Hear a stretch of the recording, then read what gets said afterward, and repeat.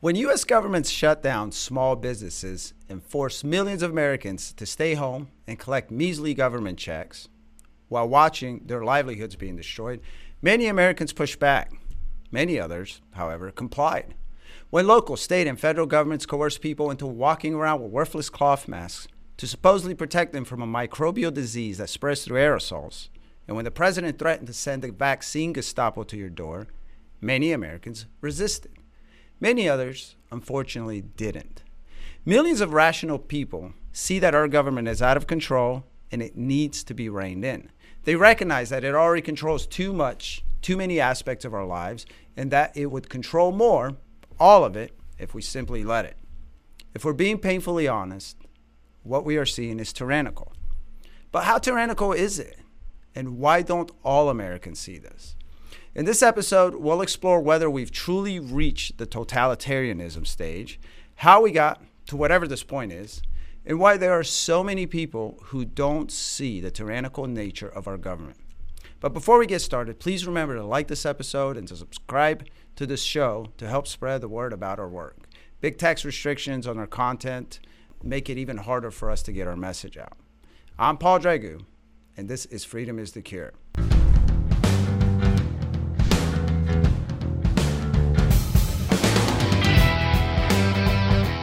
Today, I'm joined by Daniel Natal, host of the Daniel Natal Show on The New American.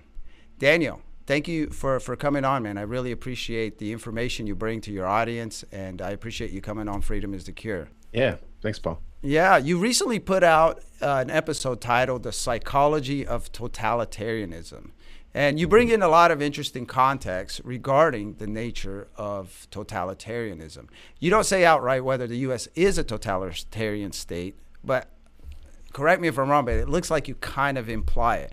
So I think before we dive in, can you go into what is totalitarianism? There's a lot of terms being thrown around for what we're experiencing, the type of tyranny we're experiencing. You know, there's authoritarian and the totalitarian and lots of other ENs and isms and whatnot. Describe what totalitarianism is. Okay, I'm going to start with two different people. One is Herbert Spencer from 1873. He wrote the first book on sociology called Study of Sociology. And he makes a really great point that a society is not composed just of great men, right? Like there's a famous quote from Nietzsche, and Nietzsche says that, every society is nature's, way of, creating 5 or 6 great men. And most people think in those terms. So that when they think of France, they think of like Napoleon, they think of the Roman Empire, they think of Julius Caesar. But Herbert Spencer says, no, this is the wrong way to look at it. What makes a society is actually institutions. And so every society, the real way to look at it is systematically, what systems are in place, what habits are created in a society. For instance, in the US Constitution, we have the habits in our Constitution. It's an algorithm. Every 4 years we vote for a president. Every 6 years we vote for a senator. Every 2 years we vote for a congressman. Then there's cultural habits, which we call traditions. Every December 25th we have Christmas. Every 4th of July we have Independence Day. And so these are habits that are created. And so all societies, all institutions in the society have certain habits that they create. Government has its habits, religion has its habits, academia has its habits, media, culture, like all these different things are different institutions. And so Herbert Spencer makes a really good point that this is how an actual society runs if you think of it institutionally. And so there was a gentleman, a conservative philosopher in 1941 called Burnham. And so Burnham said in the Managerial Revolution, he said the difference between a dictatorship and a totalitarian state is in a dictatorship, the dictator only controls one institution, the government. In a totalitarian state, you have people who want to control all the institutions in an integrated system. So you have, for instance, right now you have BlackRock, and BlackRock wants to control the government. It wants to control the academic institutions. It wants to control the media. It wants to and through stock ownership, through like money, grants, all these things, they've amassed a massive amount of power that's I would say illegal. John Locke said, he said that tyranny is the projection of power without legal authority. So right now we have a soft totalitarianism forming where it's not actually legit, right? It's trying to make inroads. It's trying to take over our systems. Like, for instance, you have the left saying, I want a separation of church and state. And so that call is a separation for different institutions, right? So I would like a separation of government and academia, separation of academia from media, separation of media from, but instead they want this integrated system where there's nowhere you can escape to. You're just going to get woke culture through the whole bandwidth. And that's what's basically taking shape now. So you mentioned BlackRock, the massive asset manager, and I think I'm pretty sure I've done an episode on this before, and we've read and looked at it too. And the way that they impose, because they have so much stock and so much pull in every influential institution and company, and that's how they impose this wokeism, which I believe is not accepted by most people. In your video, you had mentioned what I thought was perhaps one of the most interesting aspects of that is that, I don't know from what book or where you got it from, Herbert Hoover, I'm guessing in the 20s when he was president, was approached by, I don't know, a representative or a group of representatives. Bernard Baruch. Huh? Yeah. Bernard Baruch. About implementing, I guess, these 75 agencies to further control the economy. Obviously, looking back at this, can you explain that instance and let's look at the results of what Herbert Hoover ended up turning down and what versus what we have now? Yeah, well, okay, so this is the first stirrings of a push from the corporate sector to impose a soft form of totalitarianism. And so Bernard Baruch was a financier. He's probably one of the most influential people of the 20th century, though nobody ever talks about him. He's never taught in school, but he did more to change our cultural and political and institutional habits than any single person. And one of the things that he did was what kids are taught is called the New Deal.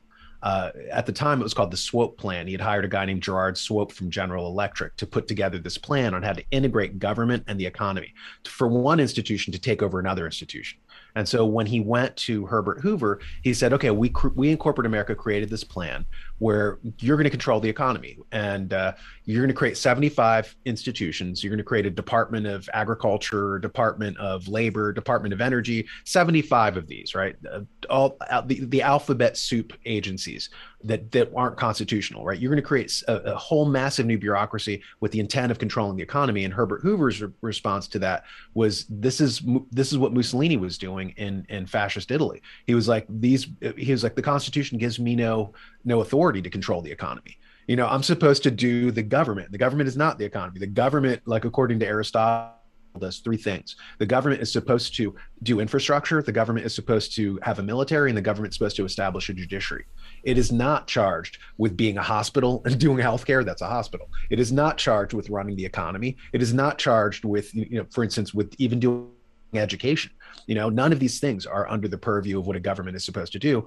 And so Bernard Baruch, he came in and he was like, well, you know what? Maybe the government should do education. Maybe the government should control the media. Maybe the government should control, So what you see forming is totalitarianism. He wanted one institution to take over all the other institutions and, create an integrated network of institutions. And then, of course, corporate America would be the puppet master controlling the government, So it was really quite fascinating. And you can read more about this in Wall Street and FDR by Anthony Sutton is the name of the book that I got that from.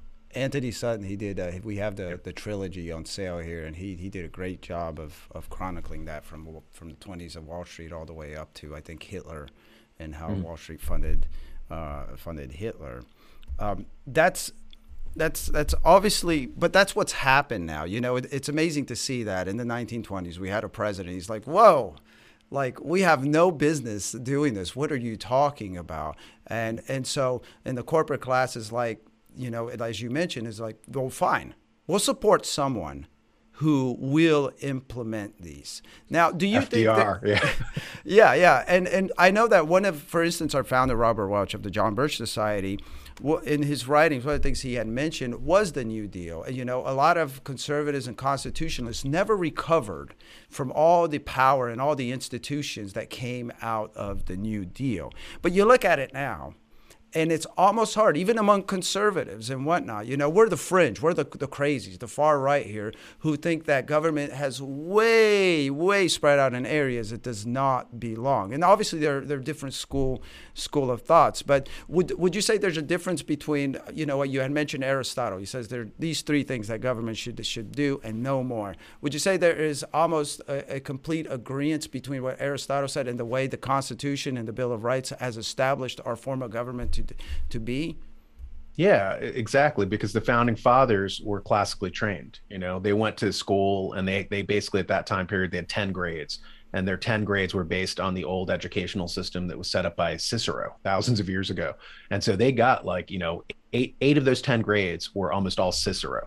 And so Cicero was the guy who conceptualized our mixed form of government, where you have 3 branches and all that kind of stuff. So we're very patterned. All of our buildings are Greco-Roman buildings based on the Roman Republic and stuff.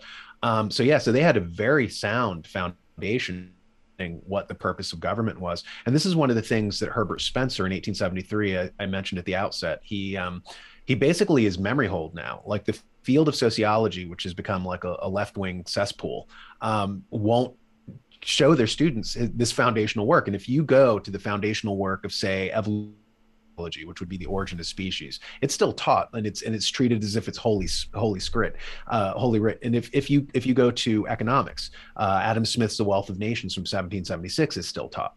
But when you go to sociology, they do not want you reading Herbert Spencer. Why? Because even though he was a man of the left at the time, he sounds like a modern conservative. He talks about the superstition of thinking that government legislation is the solution to everything, because he says that's just one institution. So you can't use one institution to carry out the functions of another institution, because it will do it wrong. It's like if the job calls for a hammer, using a screwdriver. Mm-hmm. So right now, like I saw this in a debate between a conservative and a liberal. And they were talking about the African-American, wealth disparities. And of course, every study that looks into this says that it's actually the absence of a father in the home, like family breakdown leads to all sorts of, pernicious social consequences. And so the actual institution that needs to be dealt with here is the family. Right. But instead, you had the liberal go, government should come in and we'll legislate, and government legislate. Okay, well, government legislation has led to more poverty. Why? Because it's not good at it. You're using the wrong tool. You're using one institution to try to do the job of another institution. And I gave an example in my presentation on Henry VIII. He kicks out the Catholic Church. And once he kicks out the Catholic Church from England in the 1500s, because he wanted to get divorced, they wouldn't let him get divorced. So he's like, I'm going to create my own sect of Christianity called Anglicanism. I'm going to kick out the church. Well, here's the problem. The church did the charity. The church was the one who helped poor people. The church was the one who housed, the destitute and stuff. So once he kicked them out, he kicked out all the infrastructure. So now the state had to do it. So you had Henry, who, like a totalitarian, he merged two institutions, the church and the state. He was the head of the state, and now he was the head of the church. And so all of a sudden, people started associating charity with government. So they started the prejudice that they'd once had for clergy. Now they were treating these corrupt politicians as if they were altruistic angels. And you see that phenomenon still happening today. You have one institution trying to do the job of another, and it does it badly. You get graft, corruption, you get all sorts of horrific social consequences because you're using a hammer to do what is supposed to be done by a screwdriver. Well, you mentioned the family breakdown.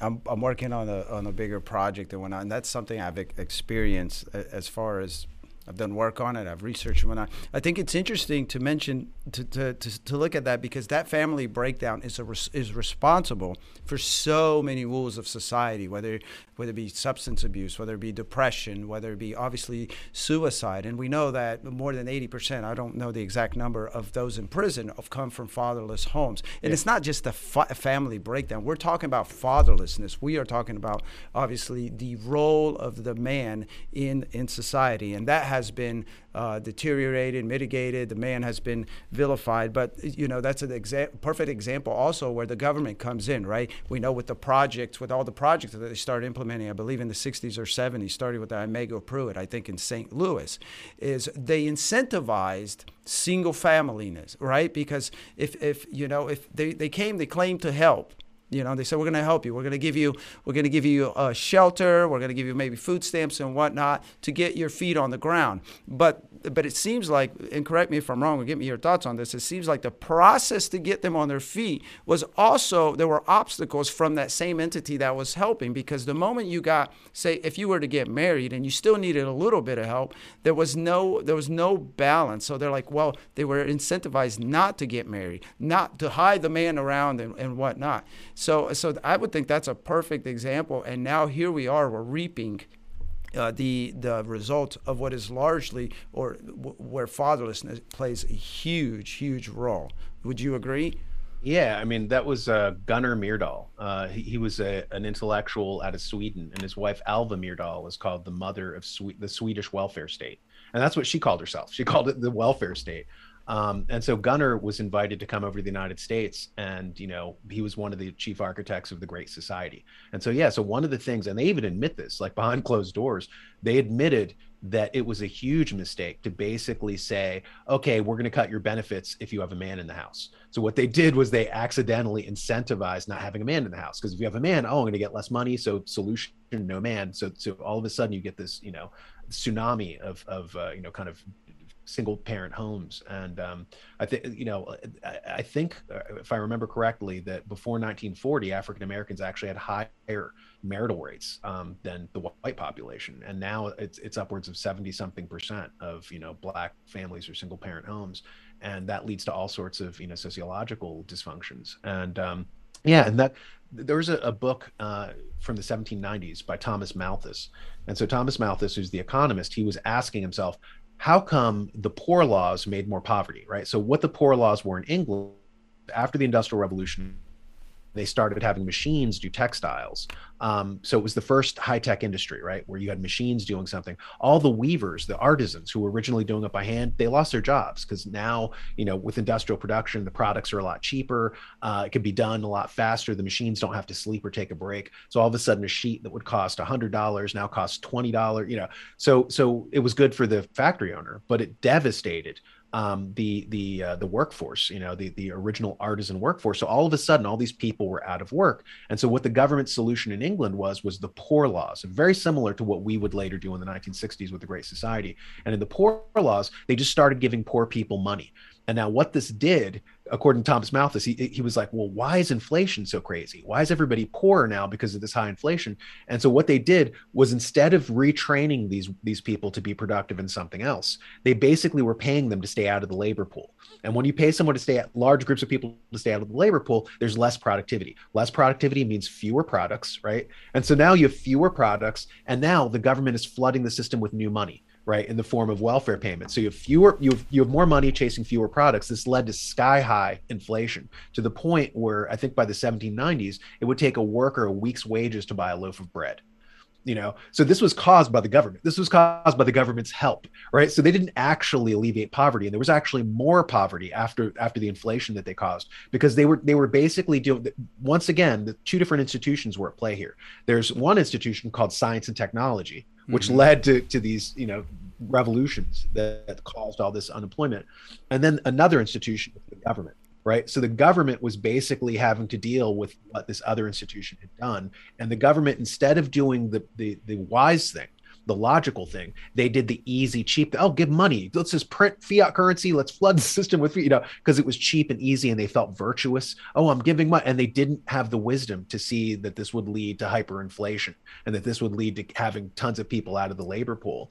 I mean, so it is we need wise leaders, and all republics rely on wise leaders, people who actually have long-term thinking.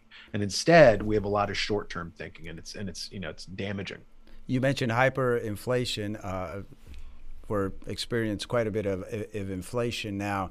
And do you think that all those packages we sent through, all that money we printed, trillions and trillions of dollars, unprecedented? We've printed money before, and we've had stimulus packages and all this crap flowing out, but we put out quite a bit. You would think that by now these people would have known. And because there were others who were saying, stop doing this, especially after the first one. They were like, we're fine. We don't need this. This is going to lead to inflation. The circles you and I go, and the outlets that we read and whatnot, this wasn't a secret. So do you still think they were being virtuous, or do you think there was another plan? Do you think it was intentional that they would do this to accomplish what we're accomplishing now, what they've accomplished now, if you want to use the word accomplish? I mean, there's two answers to that, or two parts to a single answer. And, for the rank and file, I think there was a sociologist who did a study of this, and they noticed that societies make the same mistakes about every 90 years. Right, in cycles, just like how England had the poor laws, then the United States, had their welfare laws, which were, I mean, they should have learned from the previous example. And so they were like, why don't people learn? And why does it repeat every 90 years? And they realized that it was the span of life, the lifespan of somebody who was there at first, who had learned from the errors. Then he dies. And then when he dies and the new generation comes up, they think that all history started with them. And they don't look back to see, okay, well, we did this before. What happened before? So that's part of it. Part of it is ignorance. Part of it is, like a group of people, who really don't, they have the attention span of a goldfish. How could that still be, though? I mean, we have footage now. We have, for instance, we're going to go into talk about what totalitarianism really is and why we accept it. But we have footage. We have footage of concentration camps. We have footage and well-documented documents of famines and things that all these totalitarian states did. How are we still forgetting and not remembering? I mean, there's two groups, and that's why I said there was two parts to that answer. There's one group, which is the rank and file people, and then there's the elite, who actually do have long-term thinking and do know what they're doing. But they can get the public to go along with them because they can con them, because the public, is woefully uneducated. Like you mentioned, I was just talking about, liberal democracies and the mistakes liberal democracy had made in venturing into socialism. But you brought up, Eastern European, states and stuff like that, communist states, totalitarian states. Look at like Hollywood. Hollywood does not teach. Hollywood will Hitler, but they don't teach that Stalin killed, more people, vastly more people than Hitler. Yeah. Why? Because they were sympathetic to communism and socialism. So they always downplayed it. Like, why do we teach kids they're called Nazis? They're not called Nazis. They're called National Socialists. And to protect socialism, they hide. Oh, call them the nickname. Call them Nazi instead of their actual name, so that they can hide these things, because they very much want us to go into an integrated system. A lot of what's happening now, it was done previously in the Soviet Union. We're seeing a lot of the same, people, a lot of the same ideology, these foreign imports coming into the United States, and this is not Americanism. What we're living through right now is there's a group of people, a small though influential subset, who like totalitarianism. They believe, and to a certain extent, they're right. They believe that democracy as it exists is too messy and irresponsible. And the reality is, it is. Thomas Jefferson faced this. He was confronted by John Marshall, and he said, well, this system can't work unless you have an educated populace. And he says, and that's why it's our job to educate them up. Right. Yeah. But we dropped the ball over the last 70 years. And instead of teaching people civics, instead of teaching them government, like, you wouldn't expect somebody to know how to fix a car unless you gave them a car manual, unless you train them in doing car. Well, the government is a system, just like a car is a system. Yeah. People need training in this, and they're not given the training. So we have a very ignorant, voting population. And because of that, we have a lot of dysfunction. So a lot of these corporations are like, oh, this is far too dysfunctional. Let's bring in a Mussolini. Let's bring in fascism. He makes the trains run on time, and so that's their pitch, is that totalitarianism is more efficient. Dictatorship is more efficient. And so that's, and in the short term, it seems to be, but in the long term, it's grossly inefficient, because you can't have one institution carrying out the functions of another institution. It just does it wrong. It's not set up to do it. Like, government is not set up to regulate families. Government is not set up to get you a date. Government is not set up to make sure you don't have the sniffles. Those are not the end goal of government. That's not their purview. So it's like asking a plumber to do your surgery. It's like asking a stripper to do your taxes. It doesn't work. It leads to dysfunction. So eventually all totalitarian states collapse, like the Soviet Union did. Well, we got here, and I don't know if you disagree, but I'm pretty sure you don't. We got here because government started, there was public education, right? And that has played a huge role in first of all not teaching people what government really is responsible in, as in the Americanist context, and so it created this problem, and this happens over and over. It created a problem that now people want also that same entity who created the problem to fix it. It's absolutely insane. It's absolutely insane. I want to transition into, you include a snippet from an interview with Mattias Desmet, who has made a lot of headlines and hubbub with his book, which by the way is a bestseller already. I think it's, what's it called, The Psychology of Totalitarianism, or is that? Yeah. And correct. And so he talks about, in this clip that you show, I found it very interesting, and I wanted to get your take on this. He talks about how the totalitarianism, you call it a soft totalitarianism, and I think people would have a hard time, and we still do, because on the one hand we claim America is there's still hope, and I believe that, and on the other hand I think we also agree there is a form of totalitarianism that has taken root. So he describes, like, what we are experiencing is not communism, and it's not necessarily fascism, and it's technocracy. Now, can you quickly define the technocracy, and then answer me this: do you think that the fact that this is a new form of totalitarianism may be why a lot of people also do not recognize? And then we're going to go into the psychology, the hypnosis of people just not seeing what's going on. Sorry, did I make that too long? No, that was absolutely fine. The technocracy, to get back to the history of technocracy, that started in the 1920s with a guy named Howard Scott. And Howard Scott was an engineer. And as an engineer, he said, unless you can track it, you can't control it. So back in 1920, he envisioned society being run along scientific lines. Now, this might sound very familiar to anybody who's seen tons of bodies in authoritarian states. Scientific lines, we're going to run society, and we're going to get rid of the unfit and all this kind of stuff. And so Howard Scott got a lot of traction, and a lot of heavyweight intellectuals were mixed up with technocracy in 1920. But at the time, they did not have the computing power to be able to track all the things that you would need to track to control a society, right? And so fascism jumped, cut in line, communism cut in line, but really the fascination, and all of these states, by the way, used elements of technocracy. They would control people, they would tattoo people, and be able to track them, and all these new systems. And so anyway, but in the 1970s, Zbigniew Brzezinski, he was one of Jimmy Carter's, bigwigs. He was the guy who basically created Jimmy Carter and Barack Obama. And Brzezinski is this Polish aristocrat. He came from Poland, came to the United States, and he basically was running the Jimmy Carter administration. And Brzezinski, when he was a professor at, I think it was Columbia, he discovered these old technocracy writings, these white papers from 1920. And he said, this is a great idea. Now we do have the computing power to be able to implement a lot of these solutions. So he created the Trilateral Commission. He created the SES, the Senior Executive Service, to basically put corporations in charge of all of our departments in the government.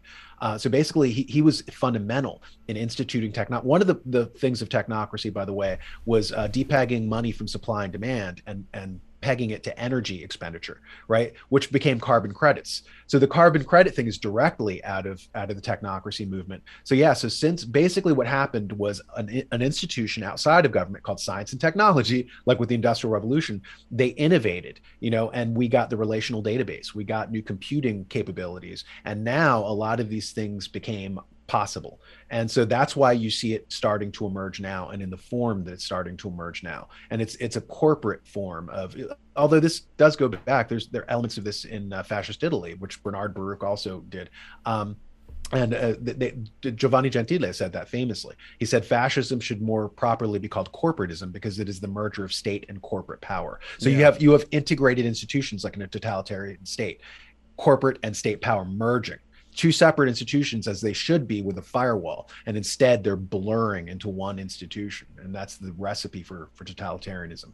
Would you say which one would you say leans more on the other? I've seen, I guess, mixed results in that, because we know that, for instance, we've seen the press secretary for the White House say out loud that they've leaned and they've admonished social media companies to, of course, to quash to certain opinions and things like that. And on the other hand, you had earlier mentioned BlackRock, and we know that BlackRock and these companies, these corporate companies, they have great power in influencing legislators and lobbying for positions or whatnot. Would you say it's a little back and forth, or is it all, as Christian Gomez, he likes to say that basically fascism is just one last step before we get to full-blown communism, where the government does have full control and it's all one big blob?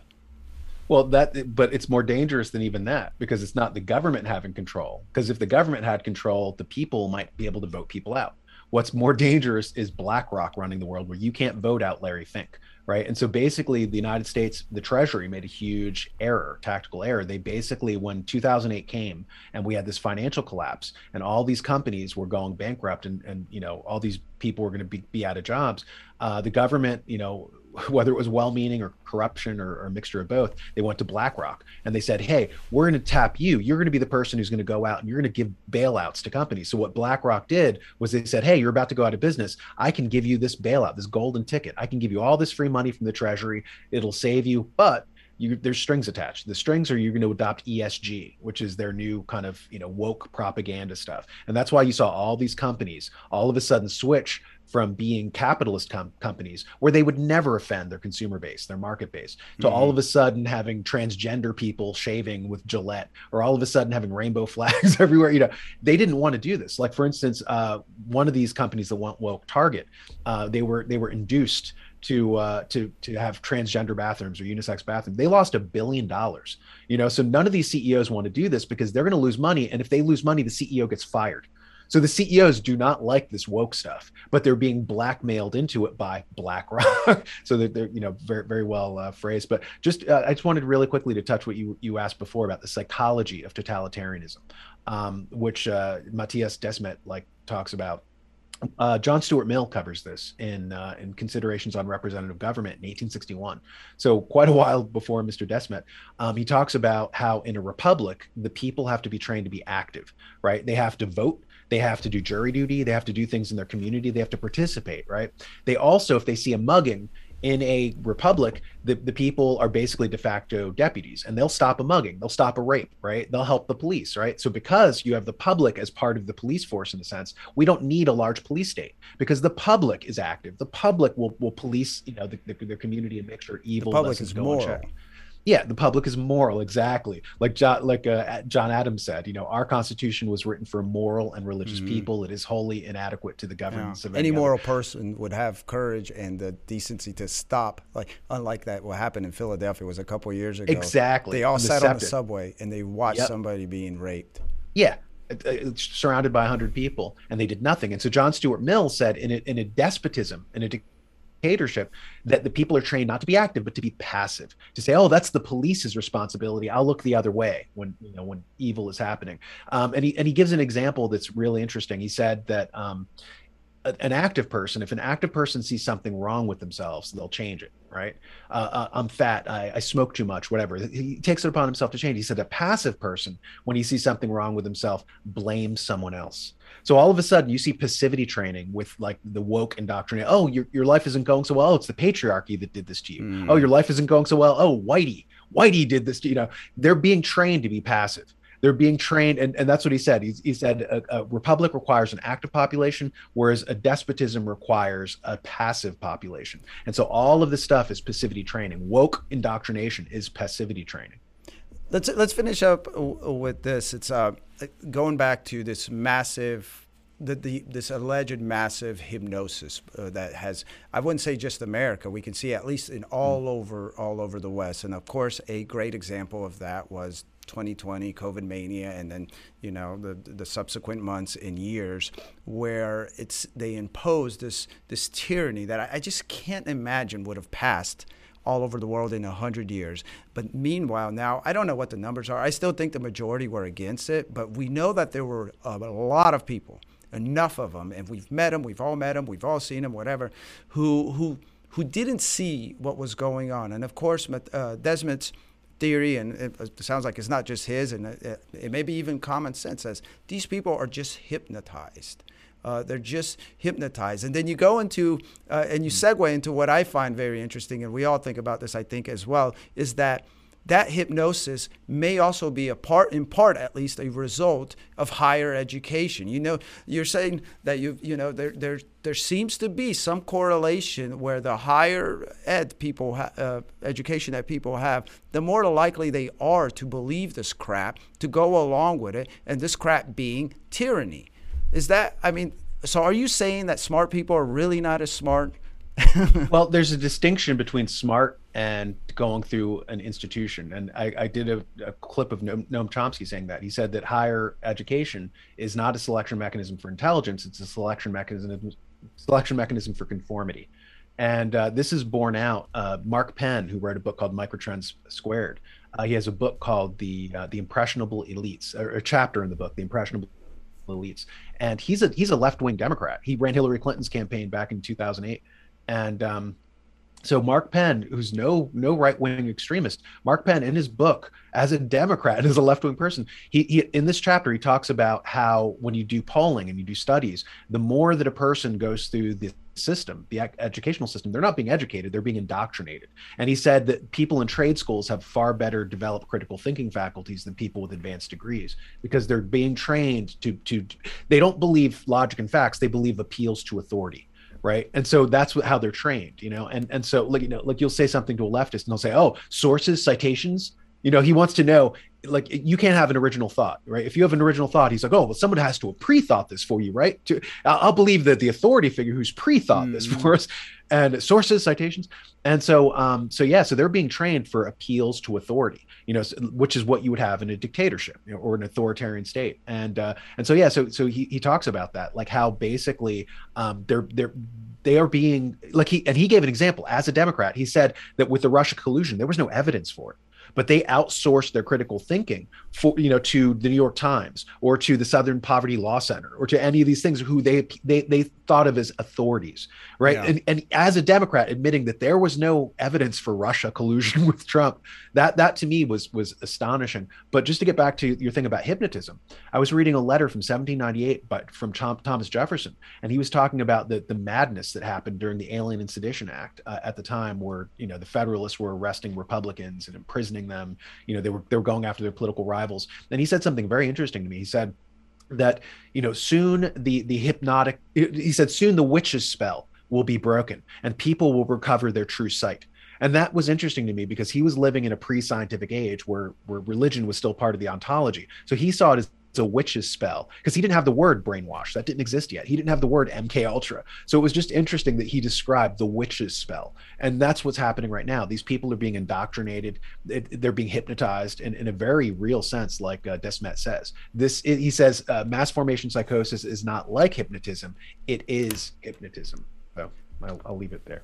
Do you think that we are on our way of breaking this hypnotism? Of course, we see that more people are awakening. Us being an activist and education organization, we're seeing growth and lots of people coming as a result of what they call is like, oh, you guys were right, because we've been saying for a long time that these, we started out by talking about all these institutions that were the connections between all these institutions that should not be connected to the government and government. We kept saying, we've been saying for 63 years, stop, this shouldn't be happening. This is not government's place. There should be no Department of Education. There should be no Department of Energy, Reserve. No Department of Health and Human Services. These are not constitutional. And of course, unfortunately, not enough people listen. But anyway, so I believe that we are where we are because now there has been that massive connection, that combination. And so now the two are working together. They're one big blob, and they're coming down on you. And you have all these people, and they've been brainwashed for such a long time. Some have never even been really exposed to true liberty, the notions of true liberty. Do you think there's a chance? Is there anything that you've read or heard where this is a wake-up call, right? Yeah, Do you think that people are being awakened? I cited Thomas Jefferson, and Thomas Jefferson won, and that's what he said. Like, he woke up the public. You woke them up from the witch's spell, right? Yeah. So Thomas Jefferson, he had to fight the Alien and Sedition Act, which was kind of the Patriot Act of its day, right? Yeah. Where it was ostensibly done to fight, foreign spies, and their allies in the United States. And so they basically never went after a foreign spy, and they just went after Republicans, and they started arresting Republicans. We're seeing that now with the January 6th thing. Mm-hmm. This is history is repeating. So you have to go back to the past to see, well, did we keep the Alien and Sedition Act, forever? Did they win? Did the Federalists win forever? No, the Federalists eventually got discredited. They disappeared as a political party. The nation turned on them, hated them because of the Alien Sedition Act, because of this power grab that they did. Jefferson fought them. He went to the people. He woke up the people. He broke their witch's spell, their hypnotic trance. He gets elected as president. And once he gets in, the very first thing that he does is he fires the Supreme Court justice that allowed that horrible anti-constitutional, measure to go through. Jefferson was the only president in U.S. history to get rid of his Supreme Court justice. Didn't happen. Hasn't happened since. So he won that fight. So it is winnable. It's a winnable fight, and that's the white pill. If we look to see what was done in the past, and learn those lessons from history, we can learn what strategies worked, because a lot of history repeats, that there's a horrible thing about that. But the good news about that is, because history repeats, we can see what worked, and Jefferson had the winning strategy. So yeah, we need to keep waking people up. We need to keep educating them and not get demoralized, because things come in waves, things come in cycles. Eventually truth wills out. So I believe that. Yeah. And I never saw the point in giving up anyway. I guess my outlook is, it's like, I'd rather go down with the ship than, be a slave. And so whether or not it's winnable, but I think people do need hope, especially others more than others. And I'm glad that you said that. When we'll finish with that, it's like, we wouldn't be here if we didn't think there was hope. The fact that, like you guys said in your roundtable, the fact that Alex mentioned that, I think you and Alex mentioned that, how there are a lot of liberties that we still have. This is a sign that it's winnable, and of course there are avenues to fight back. Daniel, thank you so much for man. Me and you, we could probably talk for quite a while, and I'd love to have you back on. And by the way, I really appreciate your show. I love your references and whatnot. And those of you who are watching or listening and haven't listened to the Daniel watch the Daniel Natal show, you can do so at thenewamerican.com. Thank you so much, Daniel, for joining me. Thanks for having me, Paul. It was a pleasure. So, folks, if you're watching or listening to this, you probably already know that our government is dangerously intrusive, ill-intentioned, and even inept. And if you're a John Birch Society member, you've known this for a lot longer. But what good is knowing that a problem exists without an action plan to fix it? Here at the JBS, we have pushed back against tyranny with education and organization, and we have all the necessary components in place to succeed. This is winnable, like me and Daniel said. So we provide the accurate information to neutralize today's propaganda news environment, and we provide organization to apply pressure where it will yield positive results that lead to freedom. We've been doing this for 63 years. We got the battle scars to prove it. And many have credited us as the reason we still have an America to fight for. So you can learn more about what we do at jbs.org. And if you're ready to move ahead and join us in the fight, we'd love to hear from you. So get in touch with a JBS coordinator. We've provided links in the description below to help you get started. And remember that whatever the societal problem, freedom is always the answer.